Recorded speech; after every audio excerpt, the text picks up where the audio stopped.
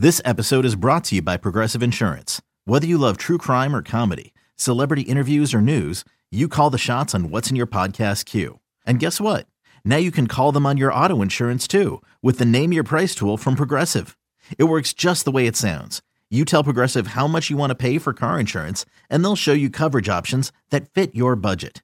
Get your quote today at Progressive.com to join the over 28 million drivers who trust Progressive. Progressive Casualty Insurance Company and Affiliates. Price and coverage match limited by state law. You could spend the weekend doing the same old whatever, or you could conquer the weekend in the all-new Hyundai Santa Fe. Visit HyundaiUSA.com for more details. Hyundai, there's joy in every journey. As everybody wakes up from their Super Bowl hangover, you realize there's other things going on. Yeah, a whole lot of hoops. We just dissected, as we'll do every single day for the next couple of weeks, a different division, the Northwest and the NBA, and we'll have NBA bets before we wrap up and lightning bets here on BetQL Daily, presented by BetMGM. Chris Mack alongside Jim Rodriguez, as both Joe and Aaron are off on vacation the rest of the week and next week as well. But yeah, hoops. Isaac Trotter in about 40 minutes for his perspective on where things go from here. But Reed Wallach taps in now from BetSided and the Early Read podcast. Follow him on socials at Reed Wallach, Wallach. Reed, thanks for joining us, man, especially the morning after we get yet another road top 10, a top 10 team going on the road and getting, not just losing, like that's not the scarlet letter that some people would make it out to be in years past. Oh, they lost in conference and top 10 team. No, anybody can go on the road and lose now in these power conferences, especially the big ones like the Big 12. But Kansas went on the road and got thrashed last night. Yeah, pretty ugly result for the Jayhawks, and that's kind of been the knock on Kansas all year. They are a dominant team at home. Allen Fieldhouse, they smoked Houston 2 weeks ago. They beat Baylor shorthanded on Saturday. Then they go on the road, and it's a different team. Same thing happened the past 2 weeks. Again, win big at home on Saturday, lose on Monday on the road against a more middling, I'd say, Big 12 team. Texas Tech's pretty good. Kansas State closer to the bottom. But I think what this means, and this is a Big 12 thing, the Big 12 is, I think, far and away the best conference this year. But it shows that the gap between the top and the gap between the middle is as close as ever in college basketball, with the emergence of the transfer portal, with the emergence of NIL, sort of picking and choosing who is going to join each team. So I think what this all means is that it's going to set up for another chaotic NCAA tournament where you could have some teams make some surprising runs, maybe not to the national championship like San Diego State or the Final Four like FAU, but where you're going to see some interesting teams that aren't your perennial blue bloods in the second weekend and beyond. I think that's what this is more saying, all these wacky results with a lot of top 10 teams going down once they leave home. Hey, Reed, now you mentioned that how good the Big 12 is. They're going to bring in a lot of their member schools to the university, but you have a nice little ticket on a Big 12 school. Tell us about that. Yeah, so I placed yesterday, and every week what I like to do is kind of a weekly roundup of where each team stands in terms of KenPom. Obviously, if you listen to a lot of sports betting shows, they're going to bring up KenPom, the advanced metric site. Every year since 2003, outside of two, when the NCAA tournament is over, the team that wins the title fits both top 20 in terms of adjusted offensive efficiency and defensive efficiency. So it's still a moving target, but I like to look through that lens and who can play themselves into that bucket. So a team like Iowa State isn't necessarily inside the threshold right now. They are 44th in terms of offense, third in defense.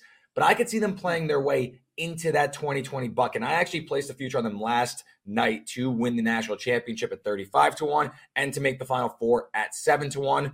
I could break down their game tonight against Cincinnati, but the skinny on Iowa State is their defense is fantastic. It has been since TJ Otzelberger got there, but the knock on them has been their offense. Remember last year they played Pitt in the first round. They were a 6 seed. They scored like sub 50 points. It was one of the ugliest games ever, and they lost. That team was outside the top 100 in terms of KenPom's adjusted offensive efficiency. This year, like I said, they're up to 44th. They are 61st in effective field goal percentage. They have a great point guard in Taman Lipsey. And again, the defense is nails. I will argue and say that Iowa State is a better version than Houston is. I think what people think the Cougars are, who is the number one team in KenPom, I actually think that's what Iowa State is. Houston, all their offensive success comes from getting offensive rebounds. They are one of the best offensive rebounding teams in the country. They're also outside the top 200 in terms of effective field goal percentage. Iowa State does a lot of the same things. They turn opponents over. They don't let you get inside the paint, and they turn their defense into offense. But Iowa State could shoot. Like I said, 61st in terms of effective field goal percentage. Iowa State is likely going to be on that 2 or 3 line come the tournament. I think this number is going all but down. So I think the Cyclones, this might be the year they break through with a better offense and, again, an elite defense. So Cyclones. And then I'm happy to talk about the game tonight at Cincinnati. Yeah, what is the take? Because we just got done talking about Kansas going on the road in the Big 12 and the perils of going on the road in the Big 12. Why can Iowa State go into Cincinnati and handle business tonight? So I bet Iowa State as a small underdog. I think you look at this Iowa State profile, they've gone on the road already this year and they've played not only competitive, they've won games. They won at TCU without aforementioned point guard Taman Lipsey. They went on the road to Texas last week and won pretty convincingly. I know it ended up being a 5-point game, but that was Iowa State the whole way. So I think Iowa State, a team, like I said, third in the country in terms of turnover percentage. And they can give a Cincinnati team fits who can't protect the ball, nor can they shoot. They are shooting sub 30% from 3 in Big 12 play, and this isn't a fluke. If you look at shot quality, they're actually due to shoot worse from three-point land. They can clean the glass, Cincinnati, really well. They're the best offensive rebounding team in Big 12 play. But I just think, again, this is a styles make fights type of thing. Iowa State is just like Houston. I think Iowa State, like I said, is a better version of Houston. Houston pushed as 5-point favorites against Cincinnati on Saturday. I think Iowa State could go and take care of business, win this game on the road. I think Cincinnati, a team I like to back as an underdog, typically a big underdog especially, but in this case, I don't think like they're expected to win this game against Iowa State. So I'll take the Cyclones as a small road underdog. Yeah, and I think we get some relief from Jason Kelsey. I think he will not be there, even though he's a proud Bearcat alumni there. So, Reed, let's talk about another game. You have a bet with Butler and Marquette. Marquette's always a fun watch. What's your side of that one for tonight? So I love Marquette. I think this is a great team. But at a point, you got to get off the train. So I like Butler here as a home underdog. Marquette, they've won 7 in a row, one of the nation's longest winning streaks. And the last game they lost was against Butler at home. And everyone's going to say, oh, well, Marquette, they're not going to shoot 5 of 31 from 3 again like they did against Butler when they lost by 7 on their home court. They're going to get them back at Hinkle Fieldhouse. I'm a little skeptical of that. Marquette, they like to run. They like to turn you over. They lead the Big East in terms of turnover percentage. But Thad Matta has this Butler team playing inspired basketball. I think Butler trending towards a tournament bid. They won at Creighton a week and a half ago. They're playing great ball. And I think, again, I'm not saying Butler's going to win this game, but you're giving me 2 buckets now with a team that is number 1 in terms of protecting the ball in Big East play. I think that this is a good matchup for Butler where they could kind of go shot for shot with Marquette. And listen, maybe the Golden Eagles win this game on the road and they keep the winning streak going, but I like Butler. And I think you're getting a good opportunity to sell on Marquette. They covered Saturday night against St. John's as 8.5-point favorites, or it closed around 8. Marquette was trailing in the second half of that game. It was a late flurry. Tyler Kolek freaked out at the end, and he went nuts, and they ended up winning by 11. But I wouldn't say that was like a true double-digit win. You know, that was like a late push at the end to inflate the score. So I think Butler, you're getting a little bit of a inflated Marquette to take Butler as a home underdog. So I'll take the Bulldogs to keep this one close. Handicap the Big East then for me, Reed. Reed Wallach of Bet-Sided in the early read with us here on BetQL Daily, because like there's UConn, and you know UConn clearly the class of the conference, but then you get Marquette, you get Creighton, and even Seton Hall to an extent. You know, handicap that sort of middle tier of the Big East and what the ceiling is for those programs, including Marquette. So UConn, to me, probably in a vacuum, is the best team in the country. Again, they won the national championship last year, and you know, it's tough to go back to back. But if I were to take one team, one game, it's probably UConn. Doesn't mean they're going to win, but that's just my outlook on them. So rightfully the favorite, rightfully towards the top. But Marquette, I think, is Final Four upside. Again, that KenPom 2020, Marquette is balanced on both sides of the ball, have a veteran ball handler. Creighton, it's a team I'm pumping the brakes on. I think Creighton is a team I'm very, very nervous of. I don't think they are as versatile as their profile probably indicates. I think that teams that could turn them over and pressure the ball can really, really make things difficult for a Creighton team. They lack losing Nembhard to Gonzaga, I think, is really going to hurt them come March. Obviously, they have a great defense with Kalkbrenner, but I think Creighton, to me, lower ceiling than Marquette and UConn. And then you go down the board, I think you're going to have a lot of these teams that are battle-tested. I'm talking about your Butlers. If Seton Hall could get in. Again, though, I don't know if I see them making a deep run, but they're playing amongst the top teams in the conference, night in, night out. They're taking teams like UConn, Creighton down. Like I said, Butler won at Creighton. So I think those teams can get in and maybe win a game. But in terms of like long-term upside, I think, to me, UConn and Marquette are the only teams in this conference that could really make, Elite Eight, Final Four, and beyond. Everyone else, to me, they look like more closer to second-round exits. Hey, it's Kaylee Cuoco for Priceline. Ready to go to your happy place for a happy price? Well, why didn't you say so? Just download the Priceline app right now and save up to 60% on hotels. So whether it's Cousin Kevin's Kazoo Concert in Kansas City, go Kevin, or Becky's Bachelorette Bash in Bermuda, you never have to miss a trip ever again. So download the Priceline app today. Your savings are waiting. Go to your happy place for a happy price. Go to your happy price, Priceline.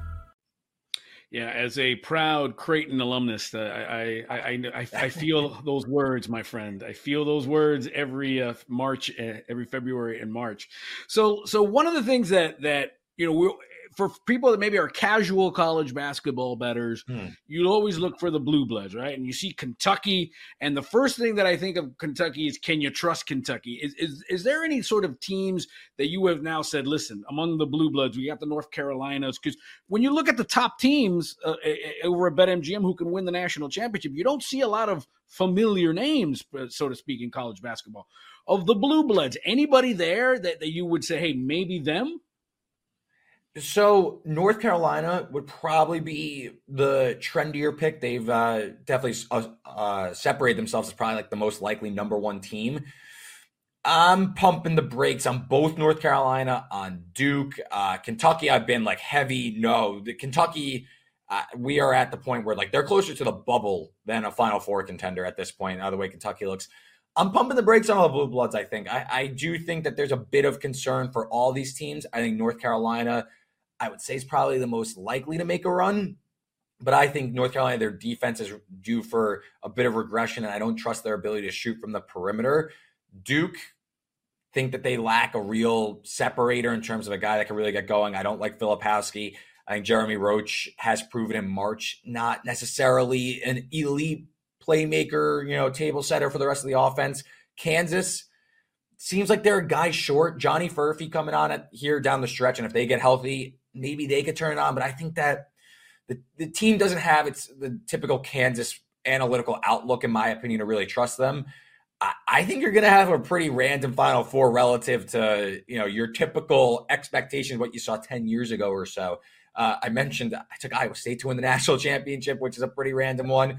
Last year, like I said, San Diego State, FAU, Miami, and then UConn, I think, was pretty familiar. I think you're going to see something closer to that than, Jim, your blue blood centric Final Four. I think it's shaping up for a pretty wild March relative to your boomer Final Fours. Reed Wallach, the early read. You can catch him at BetSided as well with us here on BetQL Daily. Any other games tonight that you have an eye on, Reed? I'm thinking, Pitt's in Charlottesville against the 21st ranked Virginia team. You've got, you mentioned North Carolina. They're right there. Another one of those teams that's right on the cusp of the 2020 club, if we want to call it that, in KenPom. They're on the road at Syracuse. Any other games that jump out at you? So I think Virginia is an interesting team. It's a team I also wrote about. I'll retweet it after I hop off, but I do like a weekly roundup of those teams and the buckets I like to separate, like contenders and NCAA tournament hopefuls in. And Virginia's a team that pops now because they're top 10 on defense, but outside the top 100 on offense. And while I was going through writing this article this week, and I was doing the Iowa State portion where I'm talking about how I'm going to my NCAA tournament winner bet, Virginia looks a lot like Iowa State last year, where they're going to get into the tournament. They're going to be in like that 6 to 8 seed range. They're playing really well now, but their offense is going to fail them. And I actually think that they set up really nicely to be a team that you fade in the first round, because they're going to score 50 points and they're just going to get outgunned in a race to 55-60 in the first round. So I think Virginia, it's a team that's trending upwards in terms of regular season play. And, maybe people are starting to talk themselves into it. Like, oh, is this team going to get hot come tournament time? I actually think Virginia is ripe to make the tournament and be a quick in and out. I know that was like you're asking about tonight. Haven't handicapped that game specifically, but Virginia's a team that like is on my radar as when is the time to sell them. I believe they've won like 8 in a row. Yeah, the ACC in general, man, is just hard to get a beat on, especially even at the top. I was going to say outside of the top, but even like you mentioned earlier, North Carolina and Duke, hard to really get a handle on how deep they can go. If they put things together, you feel good. But as you mentioned, seeing that consistently, just not there. Reed, great stuff as always, man. Can't wait to catch up with you again soon. Enjoy the action tonight, and we'll keep an eye out for things on BetSided as well. All right, thanks, guys. Have a good one. Absolutely. Reed Wallach, as I mentioned, catch him at BetSided, the Early Read podcast as well, and at Reed Wallach on all the social media. He'll keep you up to date on what's happening. I love the Ken Palm 2020 because that's something, like I mentioned, you see teams move in and out around those numbers, J-Rod, and it gives you an idea of just where they may be as the stretch run is approaching. All right, Isaac Trotter in 20 minutes. No boomer Final Fours. No boomer Final Fours. I love that line. Isaac Trotter of 24/7 Sports to get back into college basketball in about 20-25 minutes from now. But coming up next, J-Rod's sweet spot. Spring training underway, if not days away in most spots. Early MLB win totals and MVP odds next on BetQL Daily.